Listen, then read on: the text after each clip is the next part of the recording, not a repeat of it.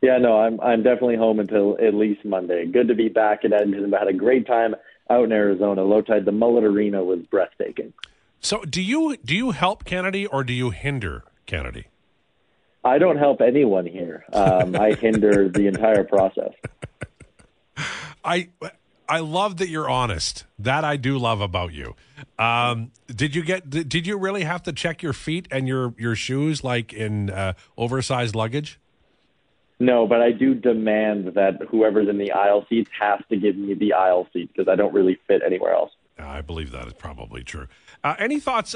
Do you like the up or down on the lines? Fogle on the top line with McDavid and Hyman, Nuge with Draisaitl and Kane, and the McLeod between two slower gents, Janmark and Perry. Any thoughts on that? Yeah, the only change I would have probably made is swapping Holloway and Janmark.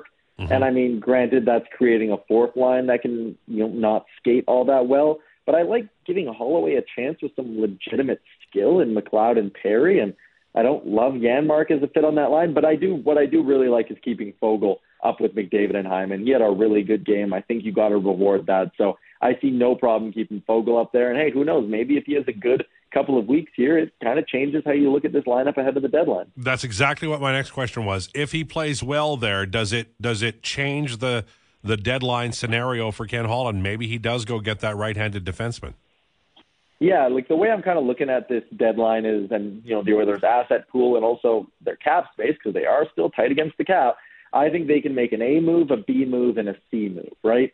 And maybe if Fogle plays really well up there and this top six hums and Corey Perry and Ryan McLeod are a productive duo in the bottom six, like maybe you all of a sudden don't feel the need to make forward your A move. Maybe that suddenly does shift back to the blue line, and your B and C moves are adding to third and fourth line forward. So you round out the depth and you fill a hole on the blue line. I really do think that there is still a lot left to be decided with this lineup in the next couple of weeks, and how Fogle performs next to 97 absolutely will have an impact on that. So I'm starting to warm up to the idea of maybe Tanev is your big move and not Gensel.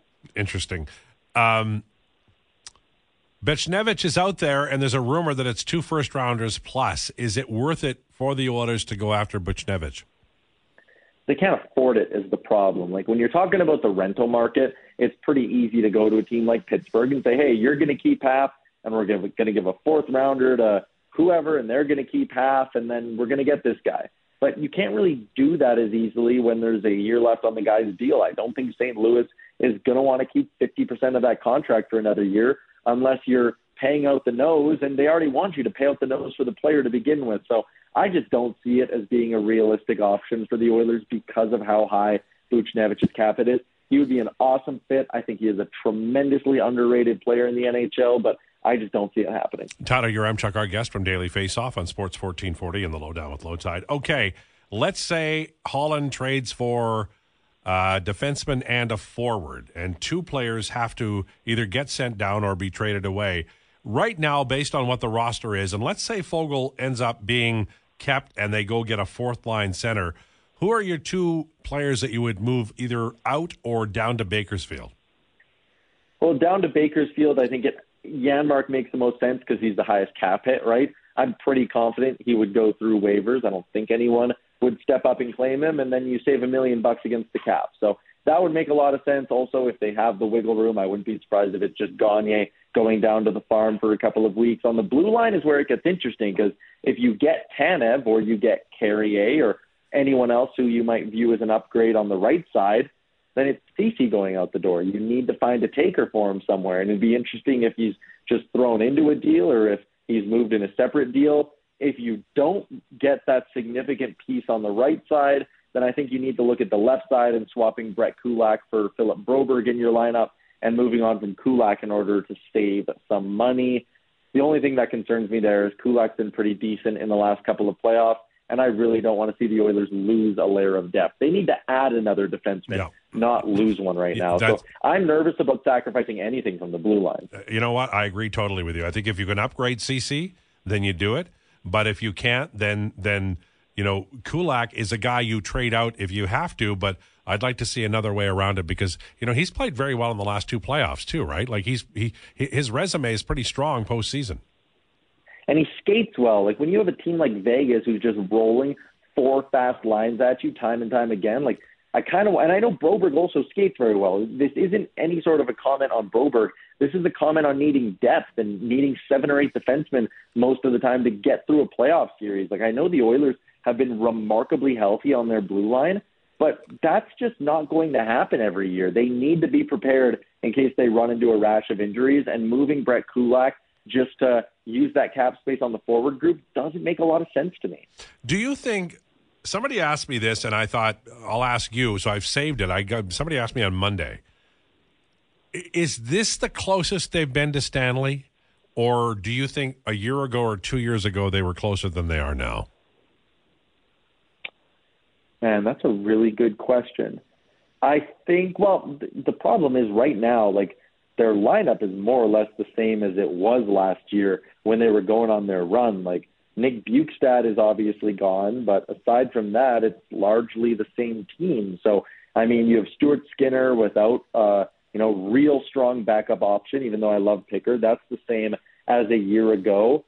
Yeah, I would say this lineup is the closest they are. Actually, no, I'll say right now, maybe not. But after the deadline, they'll be the best team they've had in the Connor McDavid era, because I do anticipate 1 or 2 decent acquisitions. Okay, and this is the question I thought of after I got asked that question, and I want your answer, even if you have to take a minute to think about it.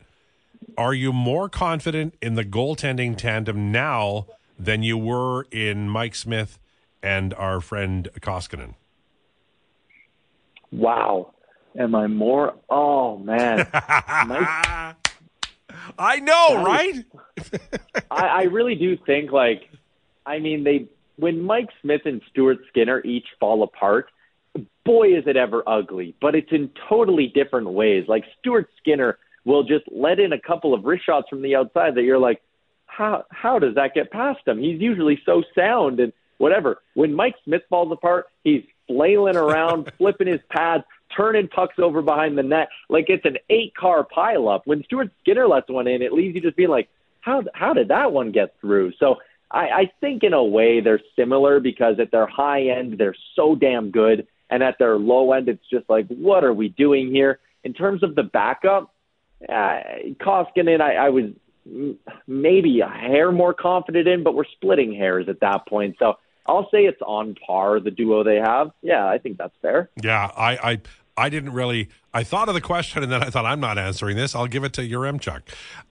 The deadline, I've never been like – I don't like to careen. I sort of decide on something, and I say, this is what they need, and I stick with that. But I'll tell you, Todd, I've never seen a year like this where even now I'm like, okay, the goaltending's fine, but a Fleury became available. How fluid do you think Ken Holland's going to be here? If somebody in goal just makes themselves available suddenly, do you think that that die is cast, that it's settled law now that they're going in with Skinner and Pickard?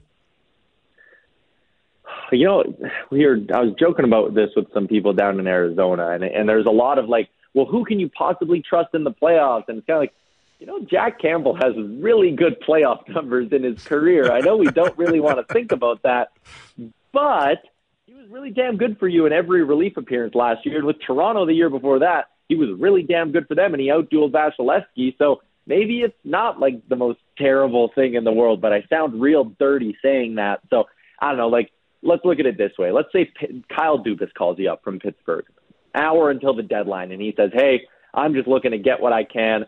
Give me your 4th next year, and I'll give you Nedeljkovic. But then Washington calls and says, hey, we'll give you Joel Edmondson at 50% retained for a 4th-round pick. Like, well, he's dirt cheap. You need defensive depth.